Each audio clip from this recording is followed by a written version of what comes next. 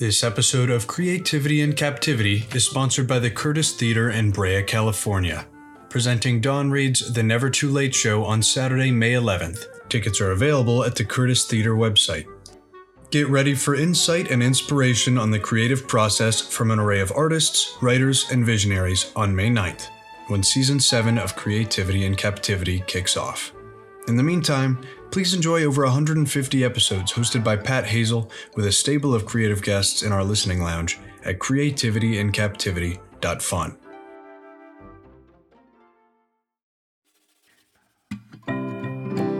This is Creativity in Captivity. I'm Pat Hazel. My guest today is a Southern California artist that focuses on abstract and figurative painting, as well as sculpture, printmaking, and music. He's the author of an extraordinary retrospective on his work entitled Tree of Life. He shares the amazing sense of accomplishment he feels when filling up a sketchbook, his affection for the quality of estate sale paper, and his ability to get out of the way so that the art can be made. Coming up is a colorful conversation with the uniquely talented Tim Biskup. That spark of electricity, a skipping stone that sets you free. You're captive to a mystery, the curse of creativity. La la la la la, la la la la la. How are you? I'm good. It's a little chilly, but I'm okay. I'm Southern California wuss, so that's what I get. Is that something you got from your 23andMe report? What percentage of wuss were you? Yeah, 100% wuss. Oh. As it turns out, I was hoping for a better number, but what are you gonna do? It's science. I'm going to dive into something I read in your book where you talked about not being so much being an artist, but understanding your artistic mind. Can you kind of clarify what you meant by that? I mean, I think that there's a certain amount of sensitivity that I struggled to cope with when I was younger. It was just like general feeling of looking around and going, that looks dangerous, or this person is giving me a weird vibe, or generally like emotions floating around. I was definitely like the thermometer for that kind of stuff in my family. And I was always saying, hey, everybody, let's not do this. And eventually it turns out that that's what it means to be an artist, is to be very sensitive to your surroundings, and that your job, or what I've figured out my job is to basically like translate my version of reality into a painting or sculpture or whatever, and show it to other people, and they can go, whoa, you see the world that way? How interesting. And that's it. That's really amazing to me. I mean, that's a great explanation. Thank you.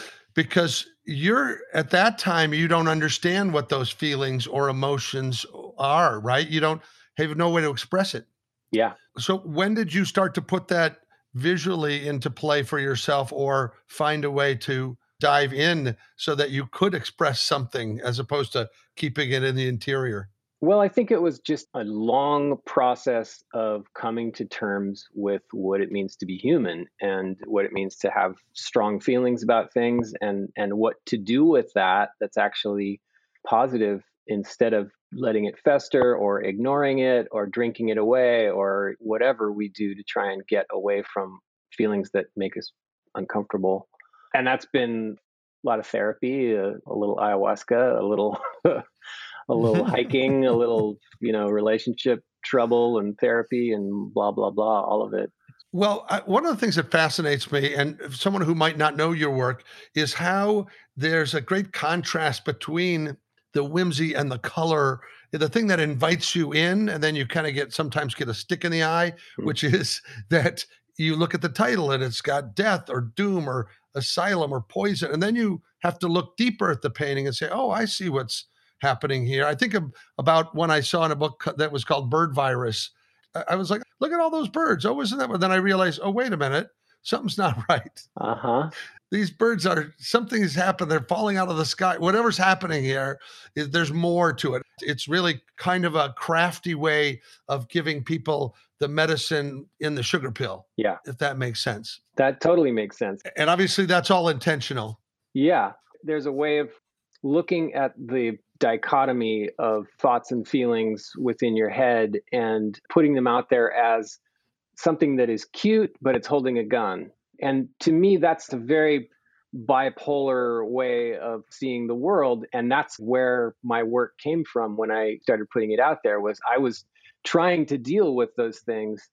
And over time, I think it's become more of a unified message of more abstract, not necessarily as look at this beautiful thing, it's terrible, Right. It's more about just understanding that it's not up to me to really send a particular message to people who look at a painting. It's more up to me to let whatever wild energy is coming from the universe out onto the surface and let other people decode that, because I think it gets to be a much more complex and interesting message over time. I mean, I think that's the job of an artist, is to make yourself more of a sensitive machine for making messages.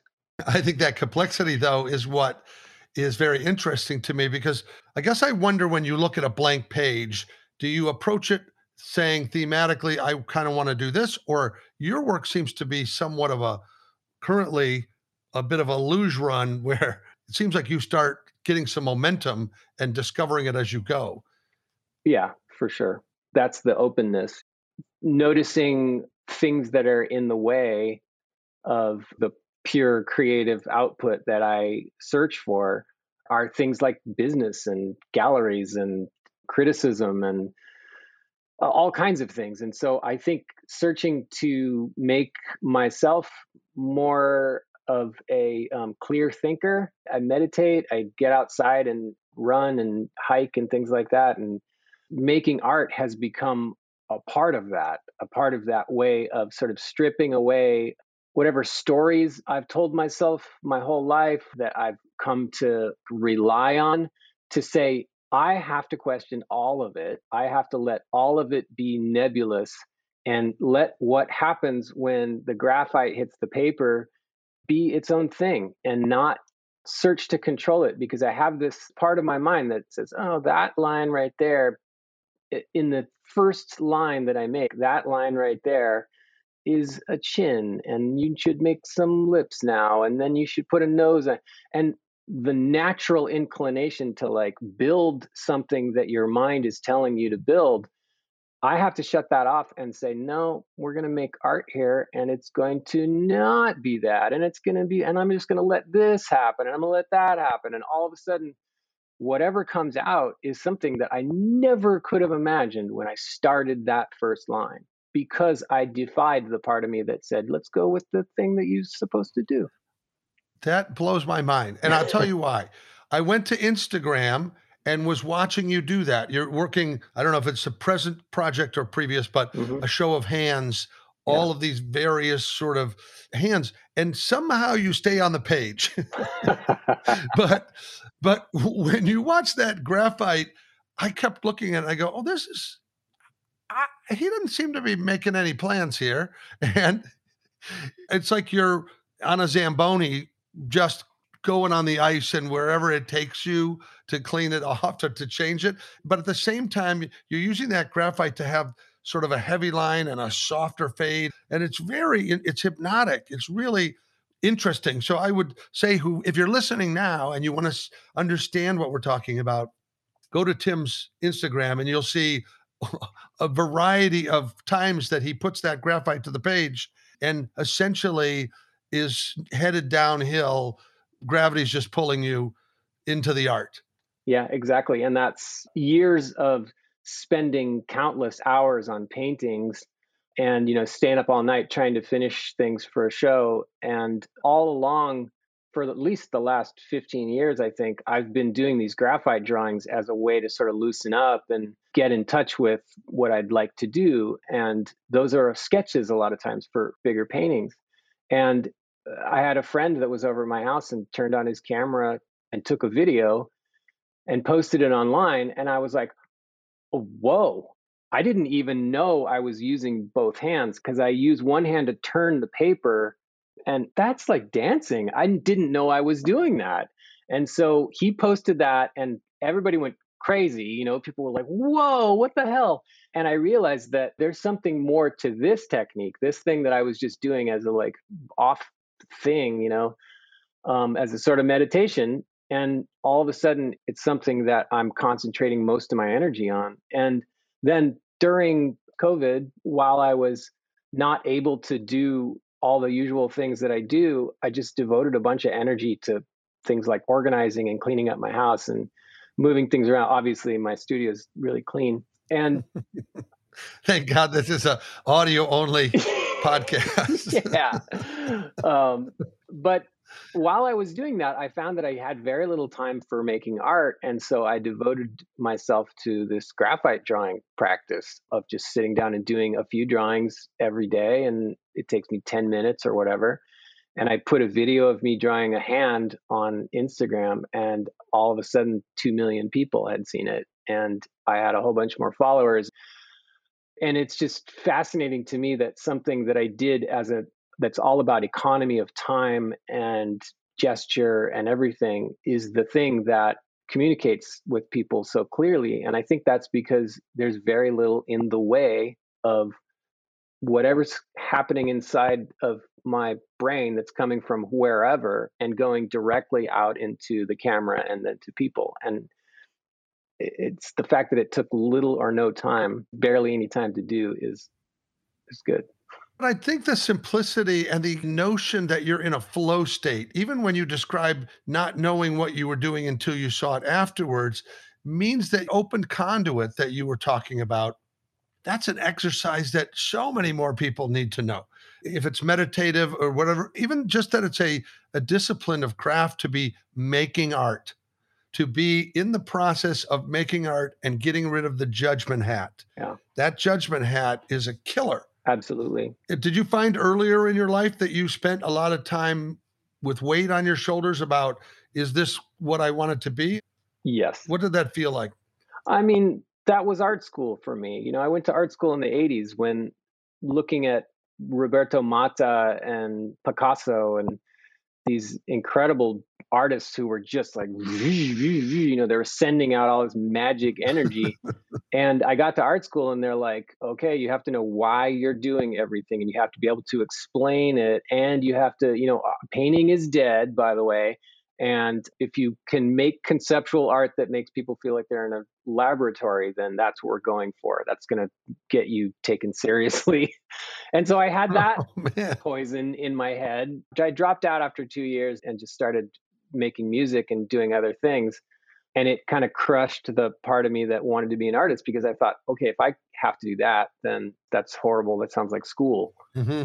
And so it took me a lot of years to get back to making work and putting it on the wall, making what I love and putting it on the wall. And once I finally did that, it felt like that was the beginning of art school for real, you know? Mm-hmm. And I learned all about what it means to make art and put it in front of people and why I care. And it turned out that talking about that connects with people a lot more than saying, I was looking for the variability of the human experience and excavating the mind and cultural taboos and blah, blah, blah, blah, blah, art speak. Yeah. Which leads you into basically nothingness and art is dead and ugh.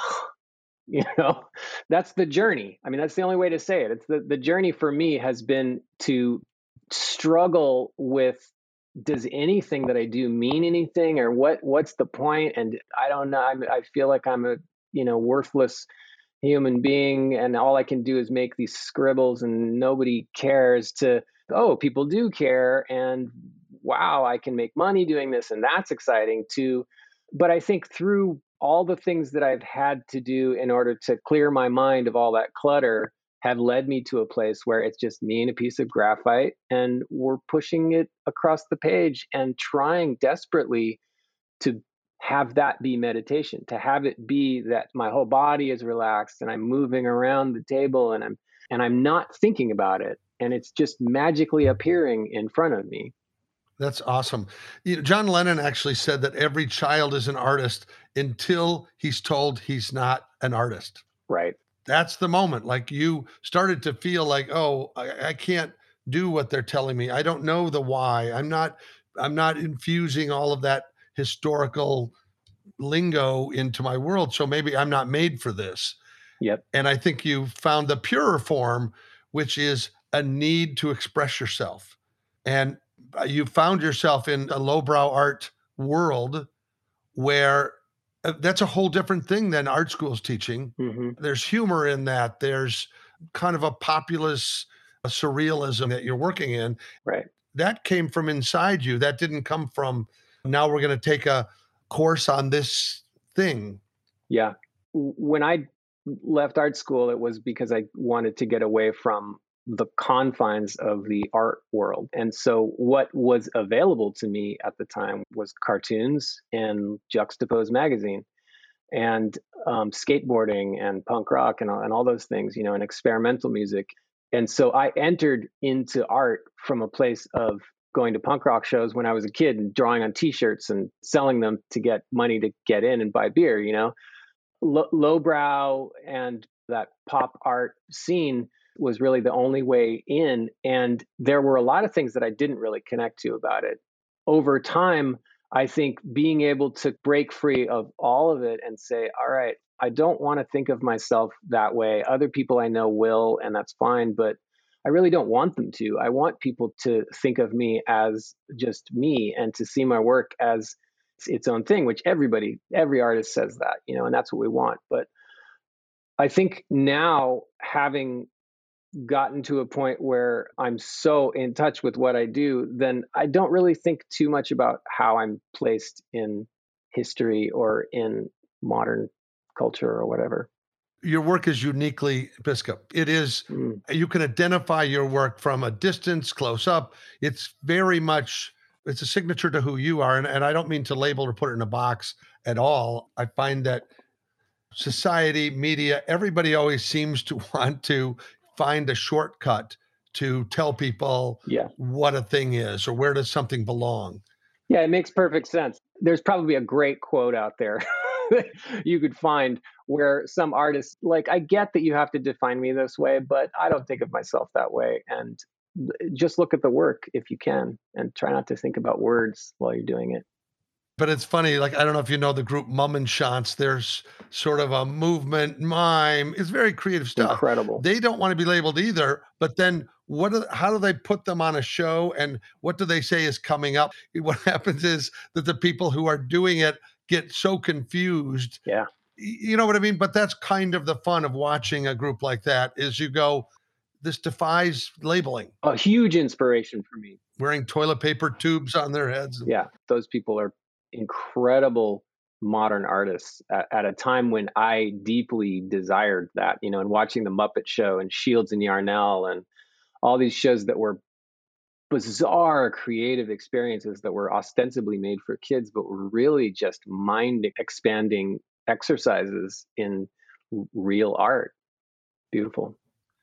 What other influences, print or television or film, did you feel were infusing artistic viewpoint for you? I mean, Disneyland was a big one. Going there when I was a kid, not realizing that I was looking at art made by a bunch of people. I was just experiencing it as a beautiful place full of bizarre and incredible ideas.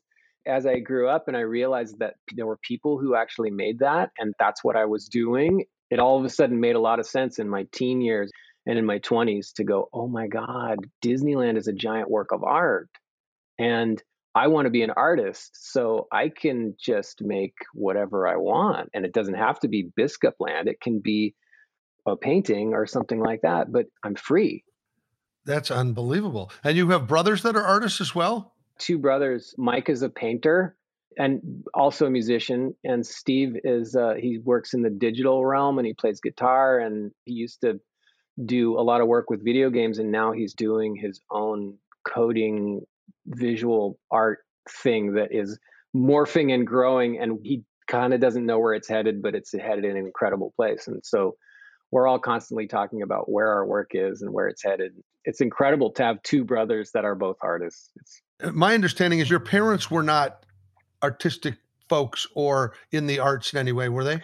They weren't. They had artistic energy in them, like my dad was a draftsman and he drew all the time, and my mom would constantly make these little her phone doodles were mind-blowing, just these little birds and flowers and things, and I would just stare at them and I go, oh my God, where's that coming from? And they were told, I think, by people that lived through the Depression, their parents, that being an artist is really hard and maybe you should try and be a lawyer or a draftsman. So that's what they did. That was a common pitch, I think, at school. I don't know if I've mentioned this to another guest or not, but there was like a test you took about what career you should go in.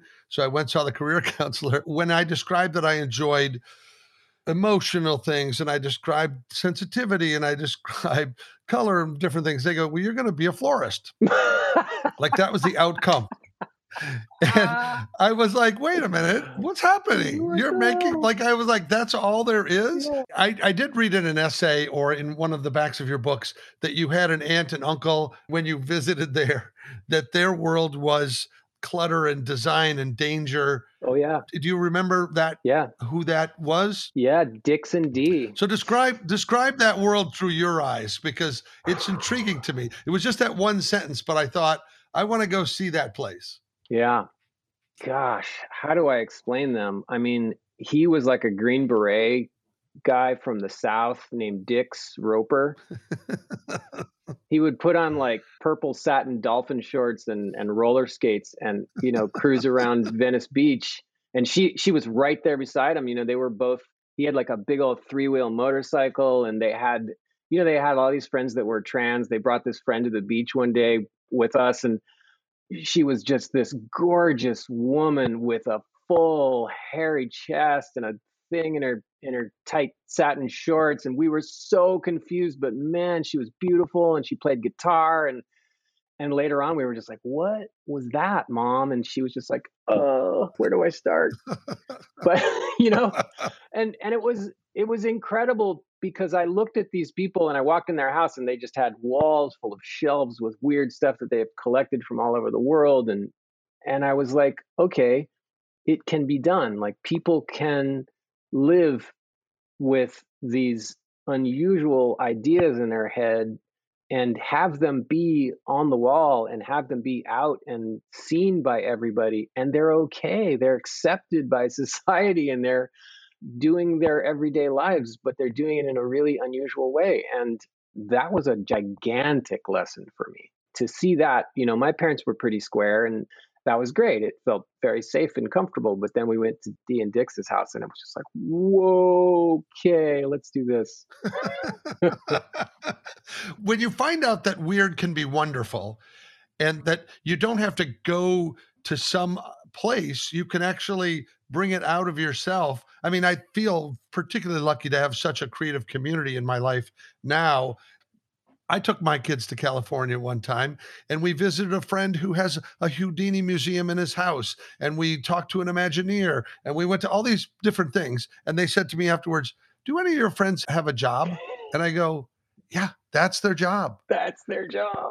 They get to paint, they get to draw, they get to make weird shit, they get to work at the Magic Castle. And they were like, wow, that certainly opens up the catalog of things you can do in life when you realize, as you did, those people are making Disneyland from the ground up. Yes, exactly. And for me, to be able to make a decision 5 years ago that I'm going to stop putting so much energy into showing at art galleries and I'm going to open my own space and I'm just going to do my own thing there and try as hard as I can to not define it and let it just happen. It's freed up so many aspects of my work to where I have the same question a lot of times. It's like, this is my job. This is incredible. I bring my daughter down there and she says, let's go to Face Cats. I'm like, okay. Let me just tell people the studio space you have is called Face Guts. And where's it located? It's in Glassell Park, Verdugo in York. Okay. And is it public? Yeah, it's public. People can come in, or is it your working studio? It's public sometimes. I have it open on Sundays from noon to 6 usually. Right now I'm working on an installation, but it's not as open as it will be, I think, at some point. I'm doing a lot of organizing down there and trying to create a space that people can just walk into and it'll all make sense. But, you know, now it's like I have exhibitions, I have a mailing list, I tell people about it and they come and they show up and they look around.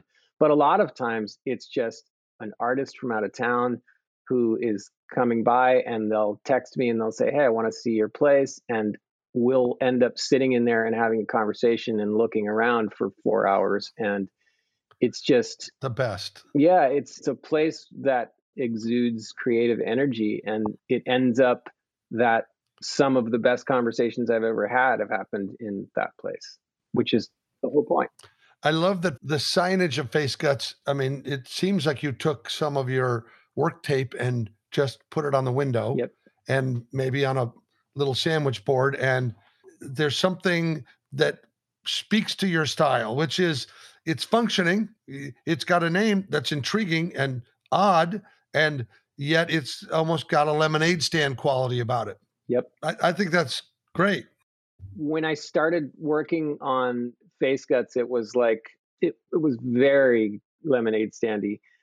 I answered a lot of questions about what drives me in those first couple of years. The way that I organized things was all determined by what was the most enjoyable way to do it. And so what I came up with were things that were seemingly impractical, but what I ended up with was a form of organization that indicated clearly to the viewer that an artist made this.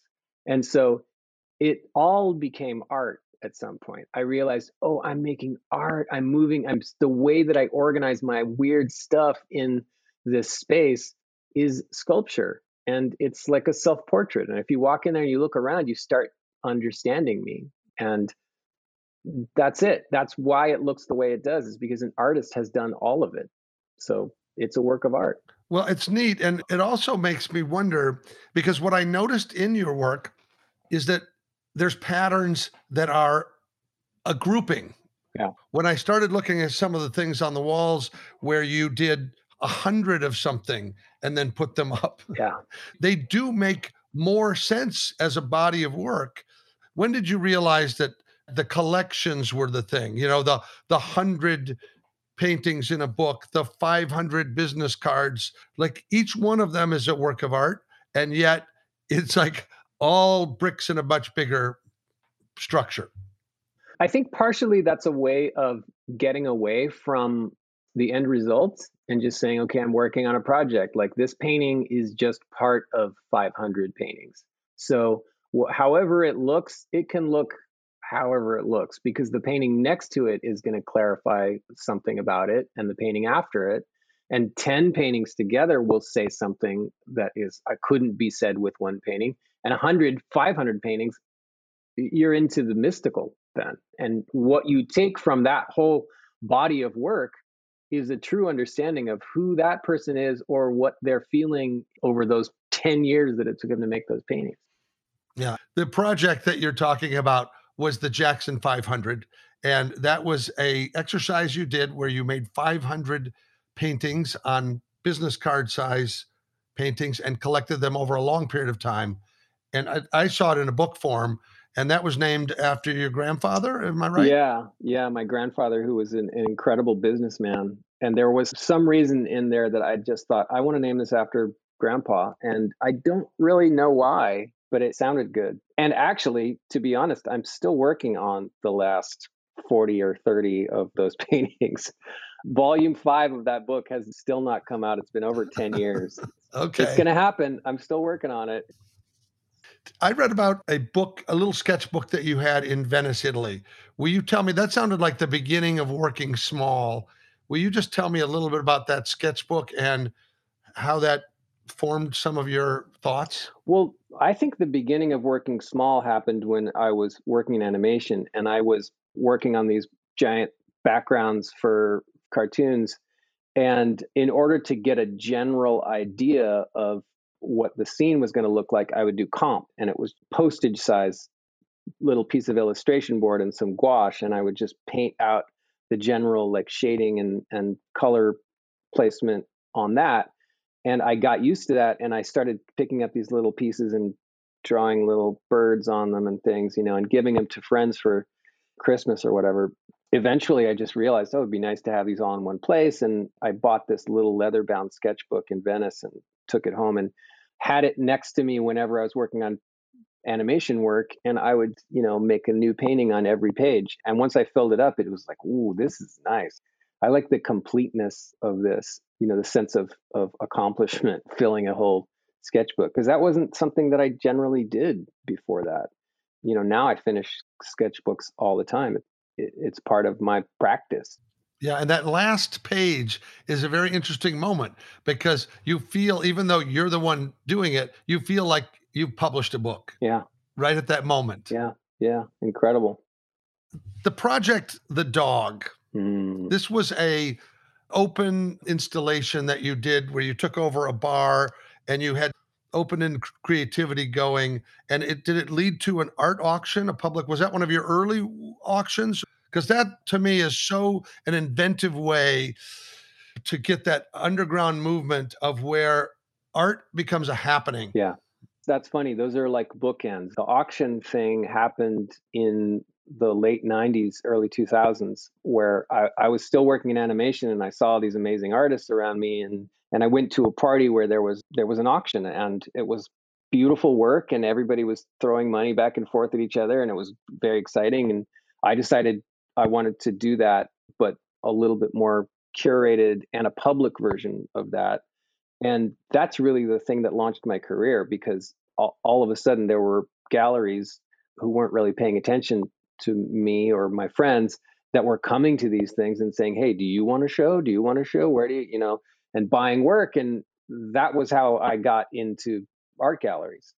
And The Dog was 2016. So that's more recent. I got an opportunity to do an installation inside a bar in Miami during Art Basel, and like covered the entire place with plywood. All the nice furnishings that they had in there were covered in plywood, and then Velcro.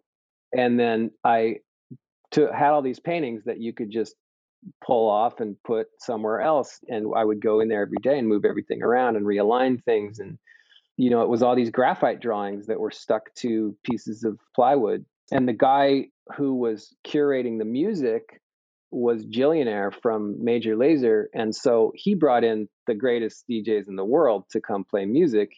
And so the place was packed every night, line around the block. And so many people saw my work, and we just got to like party in it and look at it the whole time, over like 4 or 5 days. And it was better than any art show I had ever had. It was more exuberant and exciting and satisfying. And, selling work off the wall was great. It was very inspiring. And I came home from that and started Face Guts. Wow. Yeah. It's like your art comes alive. Yeah. It's not just sitting on the page. It's not passive. That emotional energy, that music, the idea that it's the attraction. Yeah. There's a gravitational pull to the art in a way once you make it that exciting.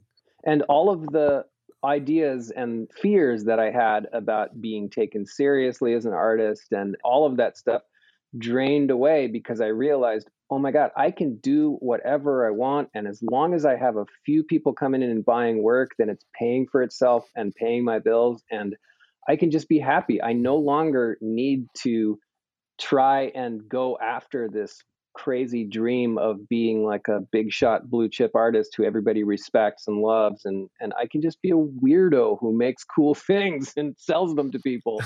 I mean, it's which is the greatest title of all. Yeah. It really is one of the great titles when you get liberated, when you financially feel enough security that you can do what you like to do. Yes. It can be scary. It can be daunting too. I imagine that now you have to be doing things, but if you know yourself well, and I think you do, from all the work I see, there's an evolution in the work that is really, really fun. I don't know anybody else where I've looked at a body of work and go, well, this guy didn't take a day off. It doesn't. Yeah. It seems like you're always in a mode of creation. Am I wrong about that? Not wrong at all. I think it's taken me a long time to identify that, because literally now when I'm cooking, I'm peeling potatoes and it's like sculpture, and I take pictures of it and I'm like, oh, this is a good idea for a sculpture. And I'm like, wow, the way that these colors are working together or whatever. It's constant. Every hike is work. It's all making art. And I mean, that's been the goal, I think, the whole time. I may not have always known it, but wow, it's satisfying. Is it ever a curse where, like, you're an X-Men type character where you can't not read people's minds and you're like, I know what you're thinking about me? Hmm. I'm trying to think of a situation where it is, because really it feels like a superpower that has been a curse in the past, because it's made me, I think, awkward in a way that I didn't quite understand what was happening when I was getting all these creative things, and it felt like, oh, am I going crazy? Am I? Is there something wrong with me? Which was a sustained message that I got when I was in high school and even art school. I was a weirdo, and I was told, "You're not doing it right," and I was like, "Oh shit, what am I gonna do?" Because not being normal was scary to me. And now, thank God for, what's his name, Joseph Campbell and Carolyn Mace and Clarissa Pinkola Estes and all these people who have helped me understand what creativity is and what spirituality is, and that all the messages that I got about religion and spirituality and art and everything when I was growing up were leading me away from accepting and loving what I am and towards being afraid of it here. Well, it's an awkward time before you know that you have control of your superpower. I feel like that's what you've done. You found a grounding. You know when to take off and when to land and how to hover and where to go to see in the other side of the mountain. So you're somebody to be looked at as a person who you're always in a state of developing and figuring out who you are, but you have just a much better freedom in it by being able to sort of go with your feeling, take what's in your mind and put it into some sculpture form or toy form or t-shirt form or record cover or whatever it has been in your life. That those things cumulatively, there's a mountaintop of things where you don't really need other people's approval at some point. Exactly. And I think maybe the biggest realization of my career was seeing that all the energy that I was putting into being taken seriously by other people was truly not the point. And that taking myself seriously, seeing myself as an artist and following where I'm being led is the point. And truly powerful paradigm shift in my career. And it was like 2011 to 2014, like that was sinking in. And I feel like now these graphite drawings are pure. They feel so pure. And I'll tell you, I had a moment where I realized that the paper that I was using was distracting me. That I was buying really nice paper that would have this great surface to it that I was drawing on. And it was, every time I did a drawing, there was some part in my head that was like, this is a $4 piece of paper. Oh no, you better not fuck this up. Right. It's precious. It became precious. Yeah. I started buying old pieces of paper from estate sales that were basically free and drawing on those. And not only was it a freeing experience to not have to worry about the financial impact, but the quality of the paper had an aura to it. It had been in somebody's life. It was aged. It was discolored slightly. It was basically a piece of nature again, almost. And I was just taking this graphite and pushing into it with no sense of loss if that painting, if that work of art wasn't great. Being able to do it and go, nah, I didn't like it, rip, just tear it in half, throw it on the ground, start a new one. Absolutely freeing experience to just all of a sudden be like, it doesn't matter if this is a good or bad work of art. What matters is that I'm present for it and I'm open to whatever it's going to be. That's great. When I was in the height of the pandemic, sheltering in place and feeling a great loss of theater performances and people gathering and that sort of thing, I was ordering pizza pretty regularly, and I realized that the pizza boxes were canvases, and I was painting the insides of the pizza boxes as just a way to do something every day. And I know that if I was doing that on a canvas, I wouldn't have finished one of them. But I would do it and then I would have fun doing it. And then I'd take a picture of it and people would write and say, hey, do you want that? I go, no, I'll mail it to you. Like, it's just a pizza box top. But it gave me a lot of worth to be creating. And then to have people interested in having it, It's like, oh, can we have that peacock picture for our kid's bedroom? Yeah. Give me your address. I'll mail it to you. Amazing. It sort of changed being stuck at home. Yeah. It did feel like there was something going on there. I'm curious about the evolution of your signature Hmm. because it always feels like an artist's signature is their mark. Yep. And did you notice a change in that at different times and where it is now versus where it used to be? Hmm. It's been constantly changing since I was in my teens. And I was just thinking about this the other day because I was signing an edition of this book that I made, this kind of like weird little art project. And I had to sign 100 times. And I've noticed that usually the first few look a little clunky and off balance. So I was warming up. I was writing my signature over and over and over again. And I realized, wow, I really care about this stuff so much more. I was writing numbers over and over again because I was like, how do I want to make my threes? I want that choice. And I thought, I want this signature to send a message to the people who are looking at it to kind of understand something about me and to have it have a sense of personality to it. And I knew it always had personality to it, but to hone that and make it an aesthetic, perfect aesthetic version of my signature is another part of being an artist. I think the graphite drawings, because I do so many of them in succession, every one has its own dance piece, its own little orchestrated thing. And the signature is the same thing. So the fact that I've come from putting initials on the front of a painting, sometimes really big, and sometimes spelling my whole name out on a painting this big in some cases, to now signing everything on the back and thinking, well, maybe I could figure out how to fit my signature on the front of one of these and make it work. But a lot of times it doesn't. I want to keep it on the back because I don't want it to distract from the purity of that form that came out. It's another way that a part of me develops, and I get to watch it and try to make sense out of it. And it's really entertaining.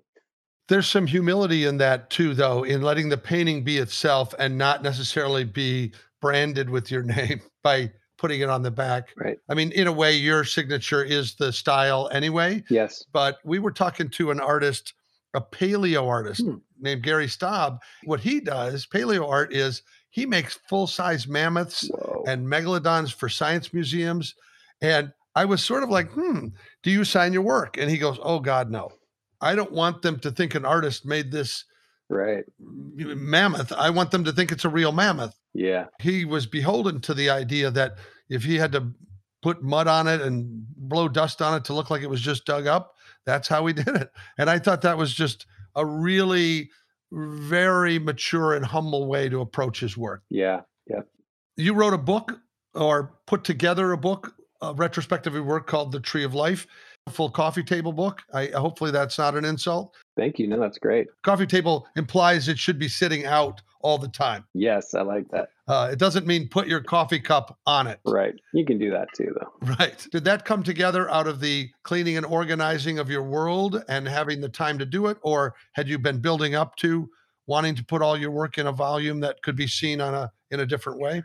I always knew I would do that. It's more a question of figuring out the time when I had the energy and when I got the sense of like, here's a good spot to do it. And it was around turning 50, and it worked magically in my life because it was at the same time that I was doing face cuts and reevaluating what it means to be an artist. And I wrote an autobiography part that's in the back that was really half of the work, was making that make sense and feel right.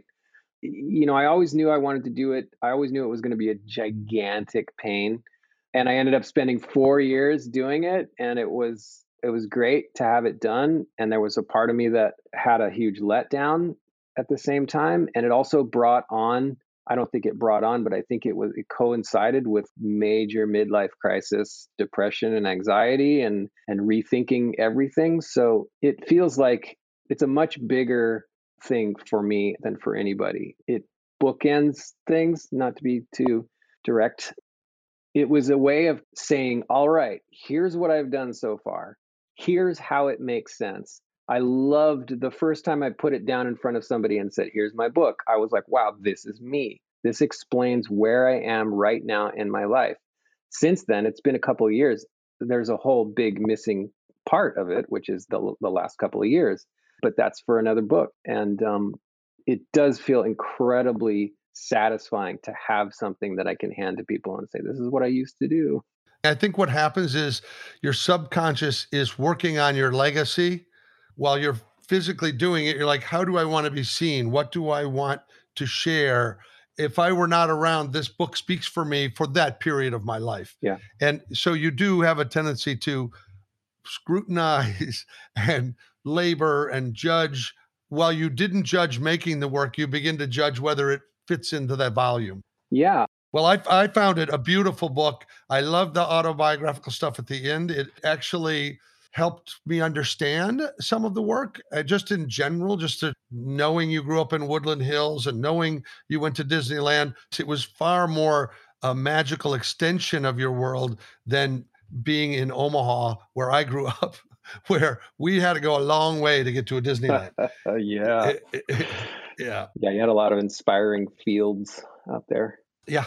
Right. That's we used to always say, outstanding in our field. Yep. And it was literal. And we were like, what does that mean, Dad? What does it mean that we're standing out We'll here? go out there and find out. One day it'll matter. What does it mean to you? Yeah. I was drawn to a couple of pieces. I liked the painting that was the Bluebird Band, I think it was called. Yeah. It was a really cool, lot of blue tones in it, but there were jazz musicians and bluebirds, and it just, I don't know what it was about that. I guess maybe it was a whole idea that was visual jazz vibe that your work exudes. Yeah. And that kind of really leaped off the page to me. And of course, the other one that was what I was naturally attracted to was Hazel's Field, because of the name. Yep. You know, when you grow up with the last name Hazel, it's not a sexy name for a boy to have. Especially if the teacher reads the name backwards in roll call, Hazel Patrick, and everybody thinks you're Oh God. Some Bombshell. Girl Scout or something. It was humiliating. But that was all, again, as you said earlier, when we're forming our identity and who are we and how do we fit into this world. Mm-hmm. I feel like your body of work makes a clear definition of who you are and where you fit in the world. Mm-hmm. And it also is an open door to do whatever you want moving forward. Yeah. People are interested in your expression even more than the history and all of that sort of thing. I'm grateful that you had taken some time with us. I would encourage folks to go to your Face Guts Facebook page or go to Instagram and see all that really cool graphite work. And maybe just before we go, tell me what about graphite that's sort of working with a piece of margarine or something? Like, what is it about that works so well for you? It's like when you're working with a brush, a lot of times it's like you're working with the very tip of it, and the line you can kind of play with its energy and get it to be fuzzy and all that stuff. But that graphite, the fact that I use it on its side and I'm pushing it, it gets me out of the space where I feel like I am creating a line. I'm creating a shape. I'm creating a dimensional form when I'm using that. There's always this sharp edge on one side, and then it fans out into nothingness on the other side as much as possible. Having there not be the kind of traditional idea of a shape being drawn or a sketch takes it off into somewhere else. And I'm just trying to, it is like margarine. It's like I'm spreading butter, I'm spreading it out on, but it's such a refined tool. It's so like granular and the paper is so pure. And it's like what I end up with is this smooth thing that is elegant and fascinating. And all the years of painting animation backgrounds and painting windows on buildings come back into play because I can draw really straight lines. I have a very steady hand and I can turn it and just pull it back and it's a perfect little pillar. And I don't know, I get so much out of that experience of being able to do that with a block of something. super satisfying. Well, it's terrific to meet you. I'm excited to see the new limbs on your tree of life as that continues to grow and flourish. Nice. Yes, that's what we call a callback. Nice. Thanks, Tim. Thank you, Pat. Appreciate it. Thanks for listening. Take a moment to subscribe, and we will always hold your seat for more creative conversation and a weekly spark of inspiration. Our show is produced by Sweetwood Creative in Austin, Texas, under the savvy producership of Amanda Rosenberg, with sound editing under the steady hand of Marcus Siniscalchi. Our original music theme was written and sung by Maya Sharp, with additional production support and sanity provided by Delilah Lovejoy, Tony Deo, Tucker Hazel, and Diane Johansson. Please feel free to share your input or dash off a review on social media to help us grow our creative community. You can find us on Instagram at Pat Hazel with 2 L's, or visit our website at creativityandcaptivity.fun. You heard that right. It's .fun, as in cross your T's and dot your fun. Ciao for now. Staring at an empty page, stepping on a ghostlit stage, a circle